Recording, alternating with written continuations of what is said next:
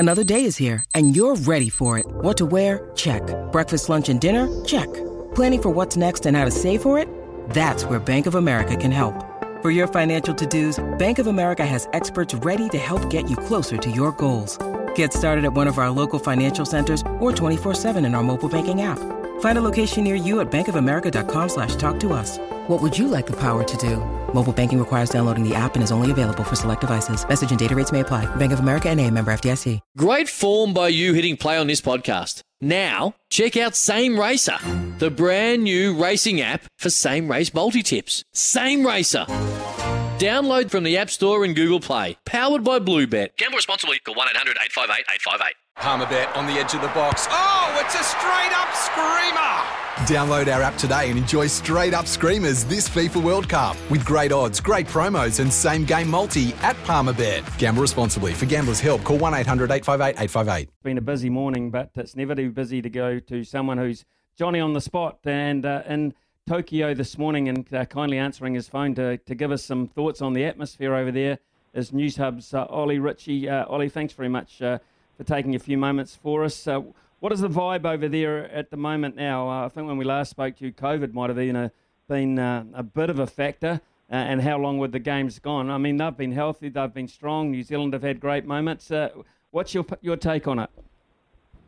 Yeah, I think that would be a fair thing to say, Smithy. I think with New Zealand winning a few more medals, some really good gold medals, some surprise medals as well. You look at a guy like Dylan Schmidt, who probably wasn't expected to medal. It's those moments that I think have got people talking less about everything that comes with these games, the COVID breaches, the positive cases that have sort of overshadowed them, and we've started focusing more on the sport and what everyone loves about the Olympics, which, is those golden moments. So I think there's been a real turn into focusing on those golden moments, on those kind of sporting heroics of our top athletes.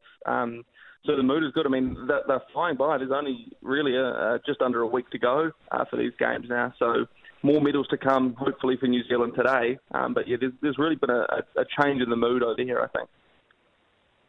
And the vibe today is very much about the canoe sprint from our point of view. And gee whiz, Lisa Carrington has taken on some sort of schedule here, but you're going to get the feeling she's good enough to handle it. Yeah, absolutely. I mean, on her first day, she had a couple of races within an hour and didn't look like she'd even broken a sweat. So, she looks good, she looks fit, she looks strong. We come to expect that with Lisa Carrington, don't we? She breezed through her heats and today has a real chance at making history, which, as you say, Smithy, you'd be a brave man to bet against her doing that. We're a chance of medals there. We haven't even talked. We've been so busy this morning, we've neglected sailing. Peter Burling and Blair Tuke. Now, sailing has sort of gone a little bit under the radar because I thought for a while they'd sort of underperformed. We might not get anything at all, but you can never write these two guys off, and they're a big chance this afternoon around 4:30 New Zealand time. Yeah, that's right. I'm heading down to Inoshima in just a couple of hours to cover that one, which will be really exciting. You're right, it has flown a little bit under the radar, and it was probably a slow start to the regatta by Burling and Tuke's own very high stand. But in saying that, you've got to remember these guys have had their focus on the America's Cup for the first part of the year. Then they moved to the Sail GP. They turned their focus to that, so they haven't actually been in the 49er boat all that much at all. So they probably would have been a little bit of familiarising themselves with that again. And saying that, they've catapulted into the gold medal position at the moment. They hold a 4-point lead going into the medal race today. So again, odds-on favourites to claim back-to-back golds for Burling and Tuke. But by sailing New Zealand standards, probably not the regatta they were hoping for. What we saw in Rio, where Sam Meach and Molly Meach and Alex Maloney were right amongst the medals. We haven't had that. They've kind of bombed out in a way over here. They've fallen off the pace and kind of settled back into those kind of mid-table spots. So we're yet to have a sailing medal. We're very, very likely to get our first one today with Burling and Tuke. I think it would take a minor miracle to stop them from getting a medal. There's really 3 boats that are in the middle run there, us being one of them, Great Britain and Spain. So I think we're assured of our first sailing medal today with Burling and Tuke. We just hope it's a gold one. Ollie, just finally, before we let you go, obviously there was a lot of talk, a lot of expectation, a lot of vibe around Laurel Hubbard's performance. In the end, the actual physical performance on the weightlifting stage was a complete and utter fizzer. Nothing came to pass there. In a way, I think we're pretty much glad that it's all over. What's your vibe on and your take on the whole thing? Yeah, I actually felt really bad for Laurel Hubbard. You could just see watching her try and lift yesterday that she had the weight of the world on her shoulders going into that event. Mentally that must have been such a tough time for her, with all the talk about whether she should be allowed to compete or not. She had the weight of the world on her shoulders. It showed in her performance. Yes, you're right, Smithy, it was a fizzer. She didn't register a single lift. I think she'll probably be quietly relieved that this is all over now.